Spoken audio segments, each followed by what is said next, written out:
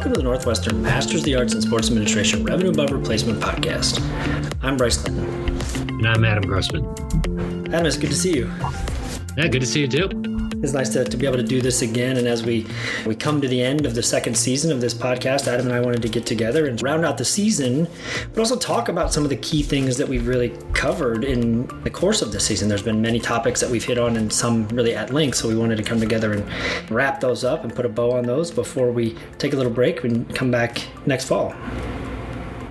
Yeah, excited to do that and looking forward to kind of talking about, as you said, some things that we wanted to discuss from wrapping up in terms of some of the topics that really started to resonate throughout the beginning and the first half of 2022, and then also kind of look at some of the things that have more bubbled up more recently and potentially things to consider in the future as we head into next season.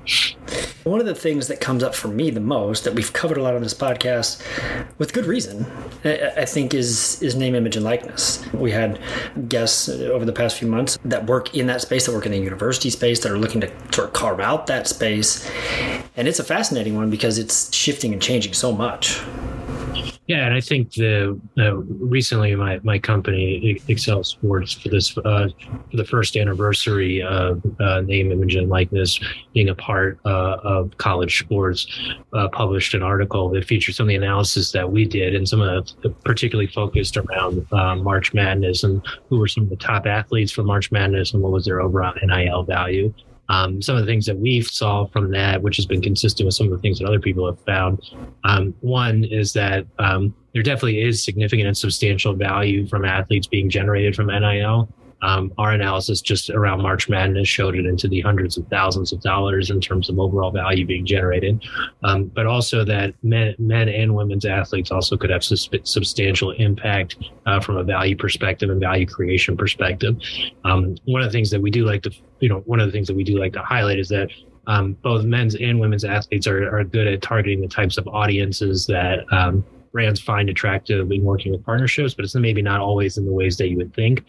For example, women's sports actually does not necessarily target women as consumer or women or female audiences.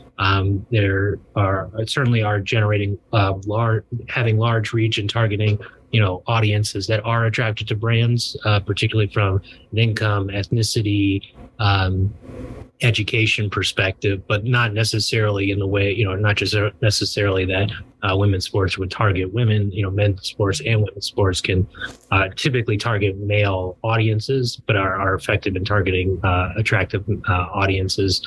We just don't want to simply base it off demographic attributes. But the overall takeaway is that, right, athletes are generating significant value. NIL is certainly continuing to evolve, and it's because those athletes are generating significant value through their capabilities in an NIL world. When you talk about generating significant value in sort of the analysis that you all did, that value is that they're generating is for the brands, for themselves, a combination of the two? Yeah, I think it's more a combination of the both. So the idea is that the way that I look at it, and my company looks at overall valuation of assets, whether they're teams, leagues, events, athletes, is to say what is the value that's being generated from a brand from both a revenue and overall marketing perspective, or a return on investment or return on objective perspective. So the way we break that down in terms of NIL value is what is the reach, particularly the reach of conversation around an athlete. What is the sentiment? So is conversation positive or negative? Is it reaching is the conversation around that athlete and the content around that athlete reaching an attractive audience? From our perspective, we typically look at 6 demographic attributes, which are age, income, ethnicity, gender, education status, and parental status. Then we also look at, we look at throughout the marketing funnel, particularly how do top of marketing funnel objectives such as brand awareness, brand engagement, brand sentiment, how does that potentially translate into revenue growth? Then we also look at draft status, what is the program and what is the sport that they're participating in? So when you put all of those different factors together, that is how the athlete's performance is based on, and we're not talking about necessarily on court, on field performance, but right, that is a component potentially of overall value creation. So if essentially are these athletes able to generate the right message. Are they able to generate and communicate with generate the right message with the right audience at the right time to drive the right behaviors that are most attractive to companies from a return on investment and return on objective perspective? That's how they generate value, and that's how they generate value both for themselves and generate value based on their personal activities, but those personal activities translate into value for companies. In the work that you do for the company, do you see brands and sports entities in general, or brands that typically work with sports, whether that be stadiums or teams or leagues and so on, do they have the interest in this name, image, and likeness, and having college athletes represent them in some way? Whether that's, I think what's weird for me sometimes is to think, you think of sort of that national spokesperson, right? And maybe pro athlete or actor. I don't see those as the NIL deals that are happening now, but you could see layers down, especially more targeted from a local perspective. Yeah, well, certainly companies are interested in athletes. Again, my company has recently had a article featuring the work we've done with Outback Steakhouse in terms of helping to identify athletes from a football and basketball perspective, particularly with the Outback Teammates program. But I think to your larger point, yes, we see there definitely are certain, it's similar to professional athletes. There certainly are professional athletes who have national or international campaigns, but there's a lot of athletes who have more regional or local campaigns because they can resonate with that audience. And I think that's similar from a college sports perspective. Sometimes, companies, an article I wrote recently showed how Boost Mobile leveraged NIL in order to drive in-store traffic by having specific athletes go to targeted geographies and have in-store appearances in ways that drove foot traffic to stores and ended up increasing revenue in substantial ways. So that can be a combination of both, right? It's leveraging a group of athletes potentially to hit specific regions in order to generate value. So I think it can be both. I think you're right, is that a lot of the times when we do analysis of athletes, one of the things my company has is something that can do keyword and topic analysis, essentially look at what are the keywords and topics of interest for a specific audience as it compares to a general population. And that often when you look at a specific athlete, the geography where they attend college is typically there are a lot of keywords and topics around that geography that populate and percolate. So it's definitely something that companies do take a look at does this athlete have national and potentially international reach, but more likely, does it have local, regional, or what are called demographic marketing areas or DMA specific reach that we can then use to work with that athlete to target consumers or audiences in that specific geography. If you look at it from a television perspective, there's 200 and something, 300 something DMAs, and you can get very granular in that. But I always think about it in my own college experience. There, if you live in the Chicagoland area, or went to school like in the Midwest at Purdue, where I went to undergrad, there was always Bob Rohrman was a car dealership. No free ads here, but they have ads in Chicago too. To me, and all that I've thought about NIL in a lot of ways, like that is a perfect scenario for someone at Purdue, right? Yeah. They may not get the national level from basketball maybe these days. Jaden Ivey just went 5th in the draft or something, but football or whatever, they're not going to get the national deals. But on a local level in West Lafayette, Indiana, they are famous, quote unquote, and it's a good logical tie-in. I think that one thing, Michelle Meyer that we had on the podcast last week, who started the NIL Network and she works at San Diego State, she has a volleyball background. And one interesting point that she was making is that volleyball, swimming, really sort of niche sports, there's a lot of opportunity for those athletes because there's such a big following in volleyball, beach volleyball, and so on, or swimming. And even though they're not a men's basketball, women's basketball, or football athlete, there's still really good opportunities for them as well. Yeah, I think on your Purdue point, it's definitely a point well taken. I mean, obviously, even with the football team, obviously Drew Brees, when he had his successful campaign at Purdue, there are opportunities for, obviously Purdue is a Big Ten school. Obviously the Big Ten looks like it's going to be growing in size and in reach as well. So if you're talking about through the conferences potentially have national reach and do athletes even at what are maybe have traditionally been smaller schools potentially have national reach, particularly given the expansive media presence that some of these conferences will have. That's certainly something that we look into and probably something that will have will require further analysis. But yes, I think your point of if I'm looking to reach if I'm a local company that's looking to reach my local audience, which are the influencers, for lack of a better term, that have the most reach with my target audience, college athletes definitely fit the bill. And that's something that would be worth considering. It is one, but certainly not the only reason that, there's been, which we may talk about in more detail, and I think we've talked about in previous podcasts, university collectives, where groups of donors or groups of interested parties who at the university would potentially work together. One of the reasons to do that is to, the people who are typically, or some people who are typically part of those collectives are those local vendors, those local companies that really do want to work with athletes, because it is beneficial. Hey, it's obviously they potentially want the best athletes to come to their schools, but also they see a return on investment. They see a way to engage with their customers and create, unique experiences, unique content, unique connection points. And that's a way to do that in a way that can be both beneficial to the athlete, beneficial to the company, and then beneficial to the school. In terms of your second point, I think that's from our perspective. I think that's really important, right? Certainly women's basketball, men's basketball, and football are certainly the three main sports right now that are generating the most on a dollar amount basis from an NIL perspective.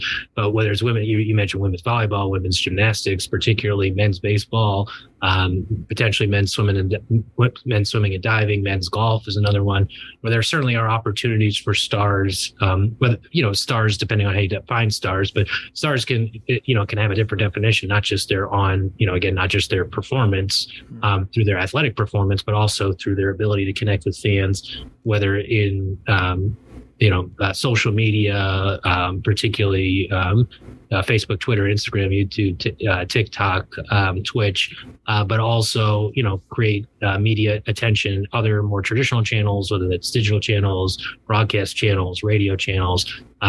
You have the opportunity with a college platform to potentially become a star. It's obviously less likely potentially in other sports, but it certainly is an opportunity, an avenue. And, that college sports does give you a platform in order to raise your profile in certain ways that can be attractive to companies. And also if there are a lot of audiences, both from a local, regional, national perspective that may have certain interests, or the interests of that sport have ripple effects that also have other similar interests that can be attractive. So, it could be that people, there could be correlations between people who like volleyball and a certain interest, activity, or passion that is attractive to companies as well. So even with a smaller audience, if you're able to reach a highly engaged but smaller audience, that it can have significant value as well, and something that is something worth exploring in more detail. Yeah, for sure. We had Zach Oliver on the podcast earlier this quarter, earlier this year, and he was doing an interesting thing around the marketplaces, right? You mentioned the collectives. That's sort of one path that continues to evolve and emerge, and we see big deals inside of that. Another that I have seen is these marketplaces, and actually last week Michelle Meyer talked about that as well. I guess I'm kind of interested because the technology portion is underneath it, but have you come across those in sort of the work that you've done, or is that more sort of individual athletes or are brands looking to use those types of marketplaces to sort of source them? Yeah, I think it's a combination of both. There certainly are several marketplaces. Obviously you mentioned Zach, you mentioned Michelle. There's marketplaces like Open Doors, Open Sponsorship, Influencer, that are all trying to, one of the challenges, I think, which you articulated earlier, is, our brands looking to do this. And part of the challenge is like, where do I even start as a brand? Like, how do I even identify athletes? How do I partner with athletes? Is there a way to reduce the friction to partner with athletes so I can launch these types of campaigns? And that's, it's certainly a value add of these marketplaces is let's identify. And even what you were talking about for potentially outside of those big three sports that we talked about, women's basketball, men's basketball, and football, how do I connect with those athletes? And is there a platform where if I'm a brand that's looking to work with athletes in a variety of different schools and a variety of different geographies and across a variety of different sports, certainly is a strong use case to work with a marketplace to do that. One of the challenges with a marketplace, and this is something that my company does look into as part of our overall NIL offering and activities, and is, do marketplaces potentially undervalue athletes? Do they say because you're kind of, for lack of a better term, doing kind of potentially doing, not always, but potentially doing like a bulk model where we're trying to find, if we're working, we can see what the price points are across multiple different athletes, try to, work, create combined campaigns that would leverage multiple athletes in a way that could potentially drive down pricing, or trying to get price efficiencies that come from a marketplace that without substantial information, insights, and valuation, that maybe you're potentially undervaluing athletes. And certainly, I don't think that's always the case, but certainly is a case, and certainly something that we want to be cognizant of. But yes, I think there's marketplaces, not just in NIL, but generally. I mean, that's one of the features of marketplaces. It can bring buyers and sellers together. It can reduce friction in the process. It can create price transparency, and it can facilitate transactions in ways that can be beneficial to both parties. But with the understanding that, because unlike something like the stock market, that typically is something called spot trading, where prices are set by and people trade on those prices based on prices being set. It's not in hopefully something close to an efficient market or a more efficient market. The NIL is not necessarily an efficient marketplace yet. And the idea of developing whatever that pricing model would be is still in its infancy, as it should be, right? It's only been a year, and it's not necessarily, there's going to be tweaks and adjustments that people will make from a pricing and value creation perspective that constantly needs to be monitored. So there's no reason that the NIL marketplaces should be exactly like the stock market, because the NIL marketplace has only recently come into existence. So there should be an expectation, or at least probably most people have an expectation that those will evolve over time. Yeah, we certainly know that there's inefficiencies in the stock market as well. So yes, I think to kind of put a bow on the NIL stuff, one thing that plays into this that's sort of tangentially related is all the conference realignment, or the discussion of conference realignment and how those shift and change. To me, as someone who grew up in the Midwest, and I feel like every Saturday watched a Michigan football game on ABC because that was sort of what happened. The thought of USC and UCLA being part of the Big Ten is still hard for me to wrap my head around. But then if you look at it from an economic perspective, with the coast-to-coast sort of coverage from a Big Ten capturing that Los Angeles, I mentioned those DMAs that they're capturing that market, it makes a whole lot of sense to have that sort of coast-to-coast reach. But it also plays into the recruiting, right? The NIL piece can play into the recruiting, but the conference realignment and the sort of larger display that you would have as an athlete certainly plays into recruiting. So I wonder how that's going to impact all of these things as it sort of shakes itself out.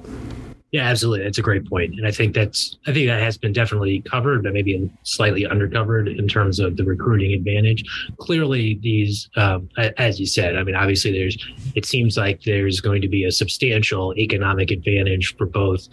Earlier, what happened with Oklahoma University and University of Texas moving to SEC, and now USC and UCLA looking like they're going to move to the Big Ten. It certainly is a substantial economic advantage, and it looks like they would achieve a substantial economic or substantial revenue increases, particularly based on what should be the newly negotiated Big Ten media rights deals that are projected, at least as of this moment, to be on a $1.2 billion a year basis in terms of the collective value of this media rights. So clearly, like, there is a substantial economic advantage.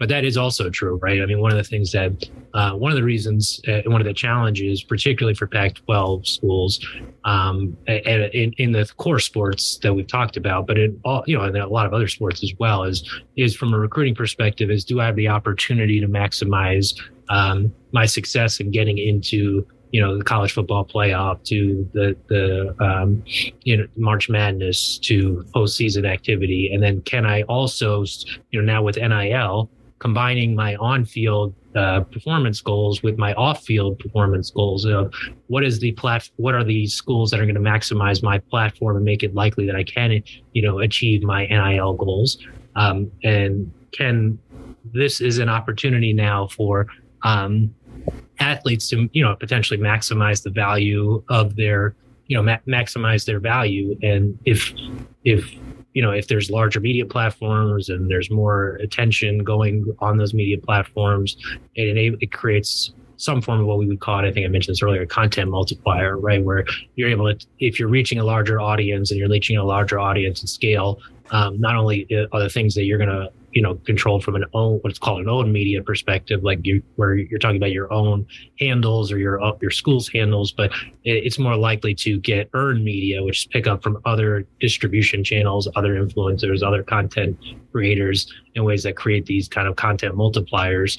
And creating a larger platform is certainly something that to help from a recruiting perspective is certainly something that will be helpful, should be helpful from a conference realignment perspective. But that's, it's clearly something that's top of mind, when you're talking about the conference media days that have been coming up. The SEC, I think, is coming up either soon or may have already occurred by the time this goes up. But that's clearly something that's the top coaches throughout the country in all athletic programs are thinking about.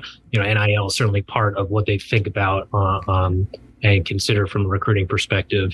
And the conference realignment is something that obviously plays into what they're thinking about from a recruiting perspective.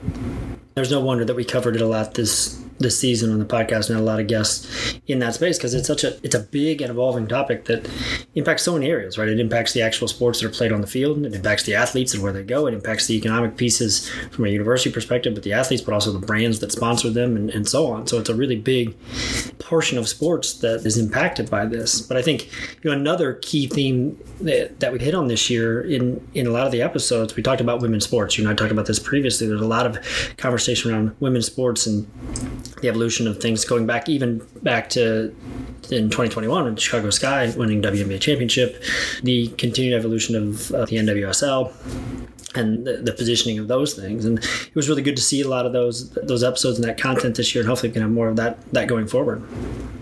Yeah, absolutely. It definitely seems like women's sports are really starting to escalate in terms of the value, the media rights, the value of sponsorship, the value of events, and value of ticketing. All of those consistently seem to be taking multiple steps forward. Even some recent news with the European the women's Euros from a soccer perspective have already set a record for tickets sold for a women's Euro championship, and there's still at least 15 matches left to go. In terms of media rights deals, the WNBA, the NWSL have or will continue to achieve significant step changes in terms of the value of their commercial rights. So the idea of and increasingly there, seems like almost daily there are new major partnership announcements. The Professional Hockey League, the Women's Professional Hockey League, also just announced a new city for an expansion.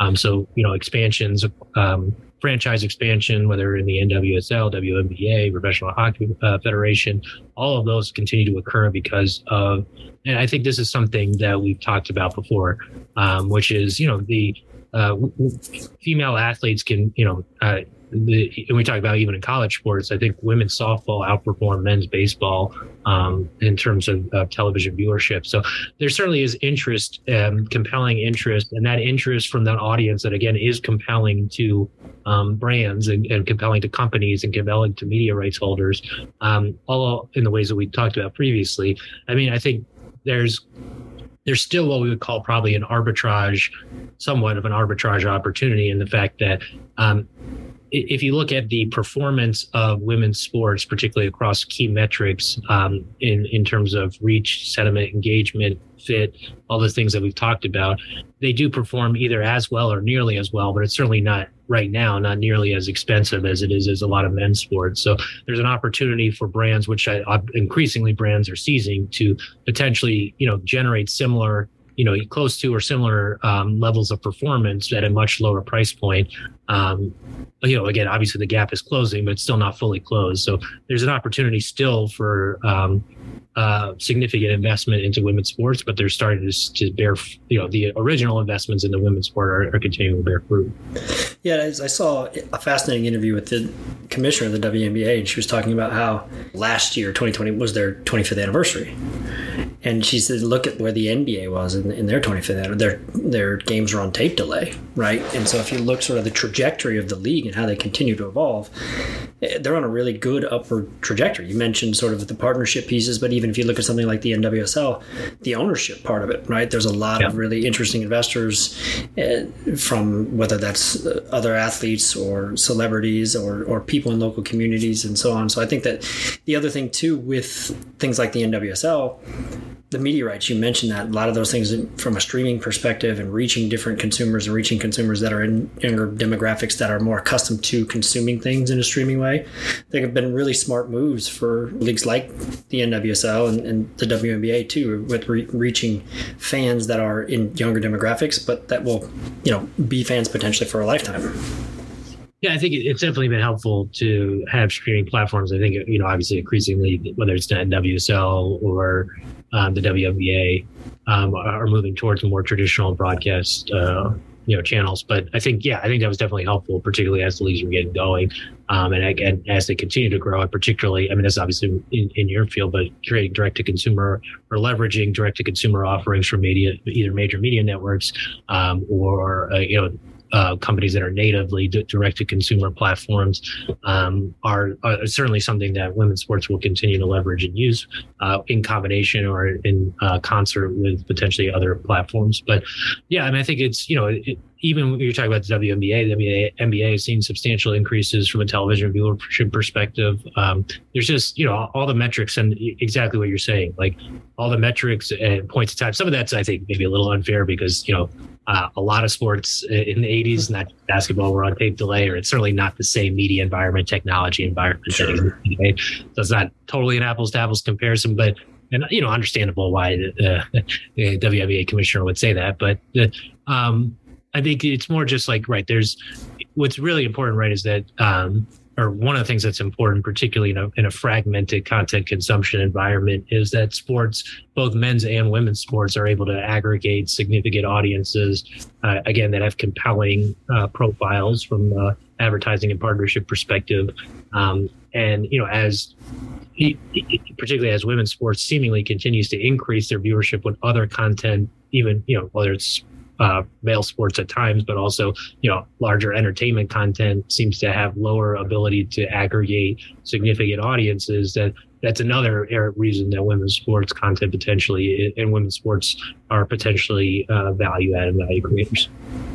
What's really interesting is you talk about having a traditional broadcast footprint, but also the NWSL having some of that too. And I get this question a lot as media rights come up for leagues. The question is always posed to me of, are streamers going to get these rights? And I think in some ways we asked the wrong question there. And what I mean by that is I don't think it's a one or the other situation. I think it's an and or, right? Meaning that some of these rights will be broken up and you can get them in a direct-to-consumer way, right? But there's also still going to be a broadcast television component to that, which in the end is really beneficial for those teams and leagues because the size of those media rights deals can expand, but then it also expands the reach of people that can consume that content. And then for us as fans and consumers, we have more options in that too. But I think it's a weird dichotomy sometimes to paint it as it's either going to be on broadcast or it's going to be on streaming. Whereas I think what we're going to see as more and more of these deals come up is sort of a blending of the two. Yeah, certainly in the near term and probably medium term, that's definitely the case. Obviously, not obviously, but one interesting example is what MLS did with Apple and Apple TV. And that there's certainly a guaranteed what appears to be a $250 million a year revenue stream for MLS as making Apple TV the primary distributor of its content in a direct-to-consumer way, with Apple with a soon-to-be created MLS.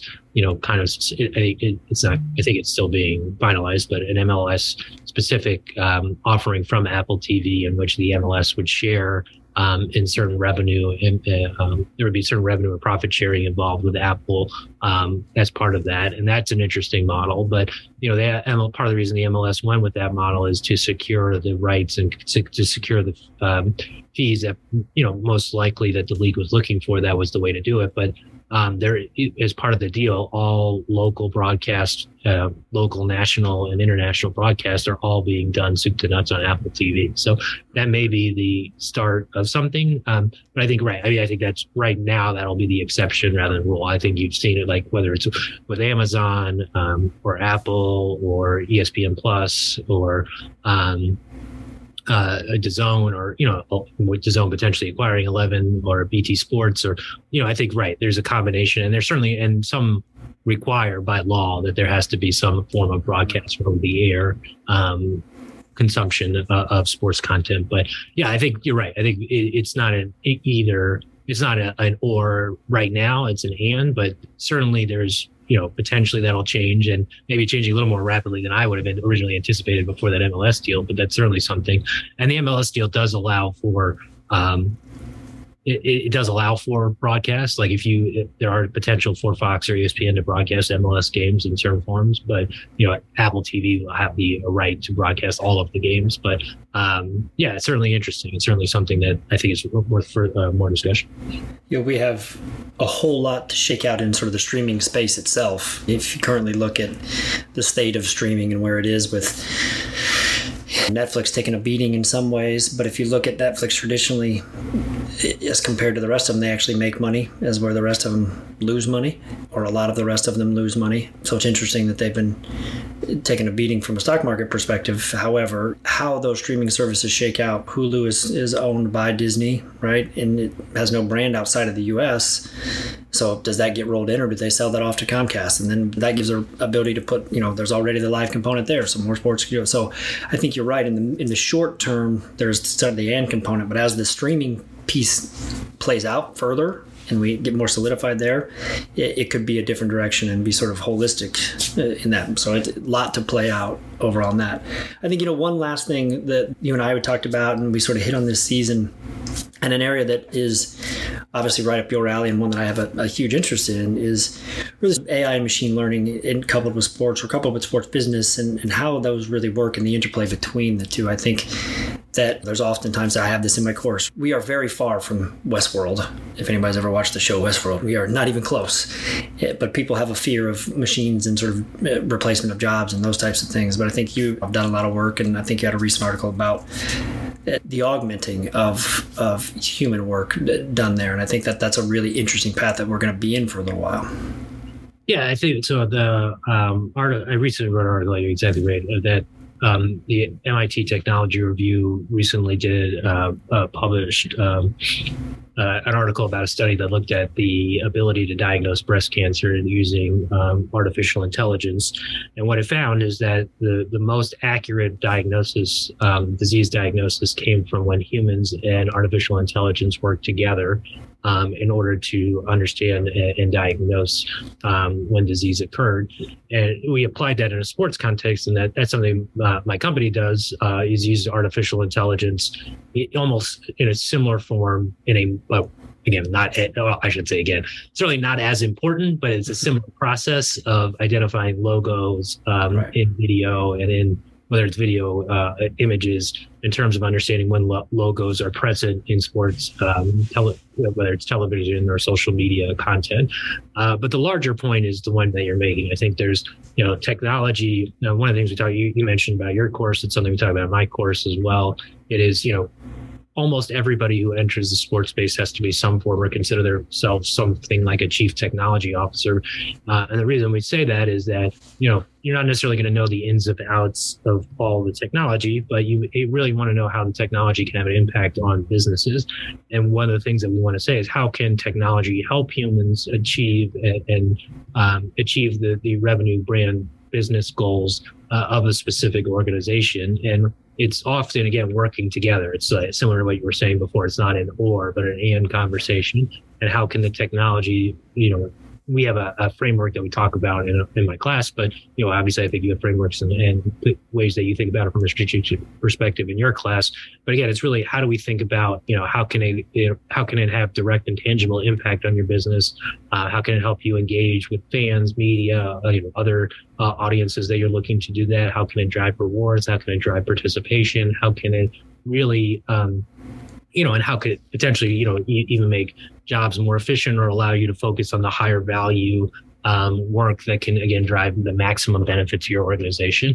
So that was really the focus. And I think that's something we'll talk about in future seasons as well. But the idea of what is the impact of technology on sports, I think, is growing. But it really is still it's not humans or technology. Often it's humans and technology. Yeah, you're right. An analogy I use in my course often is sort of the sabermetrics, back to the Bill James.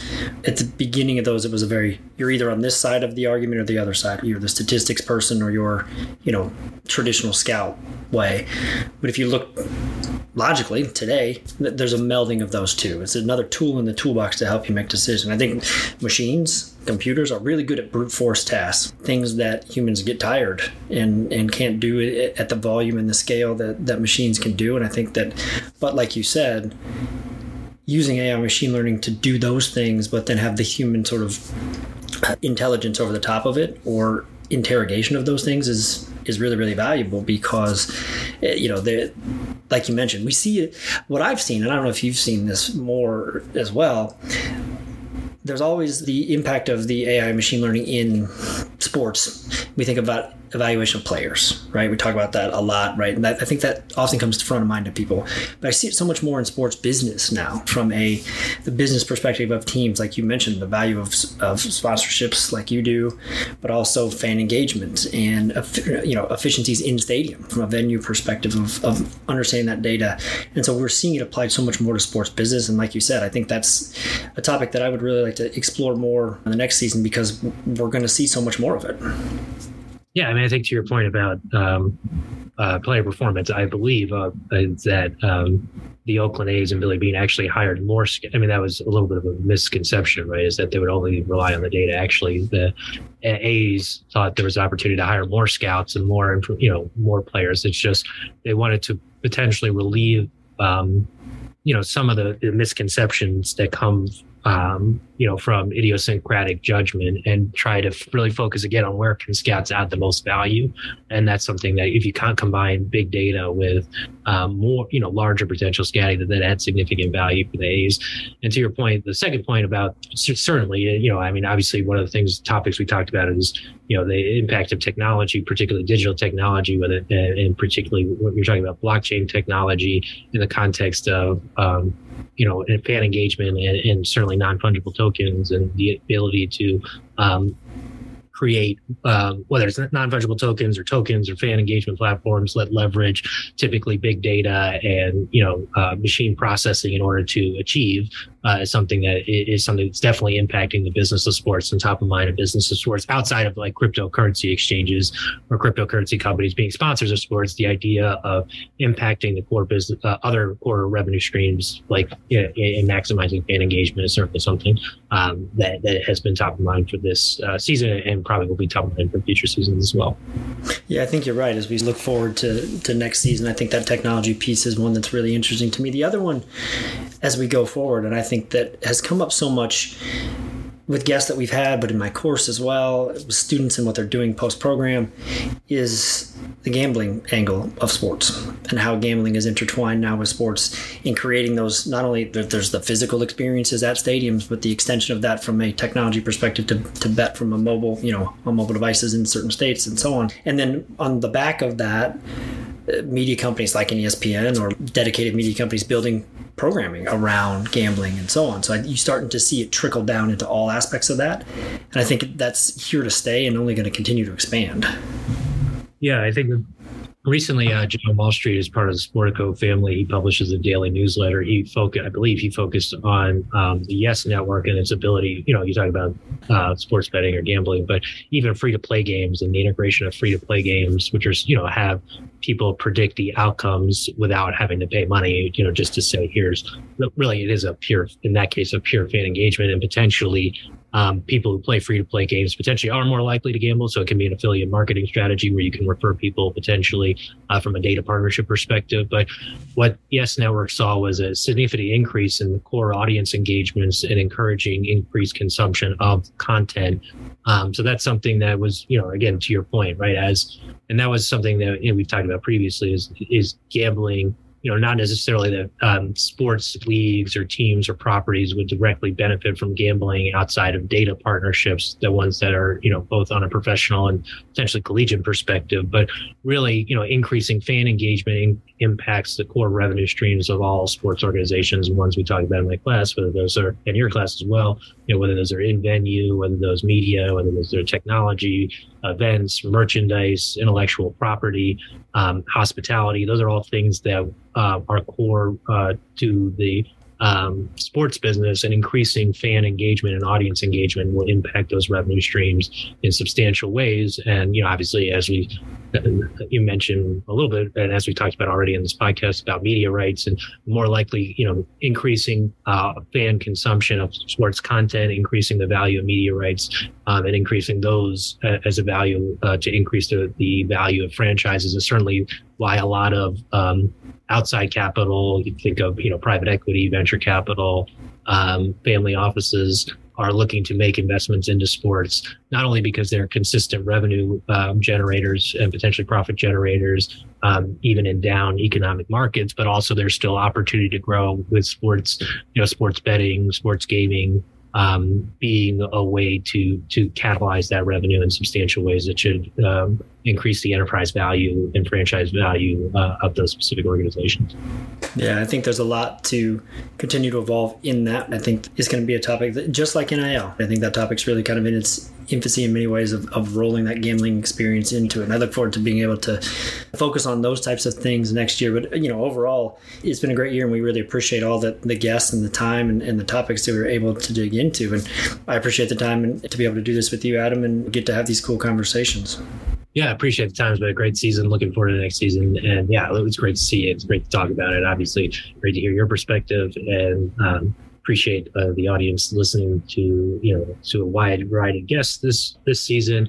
We look forward to bringing you some new and exciting guests going forward in future seasons, where we cover the topics that we've talked about in this podcast and other topics that we can particularly that drive the interest and excitement in the industry, and are the most important topics that we want to cover, both inside and outside of our class.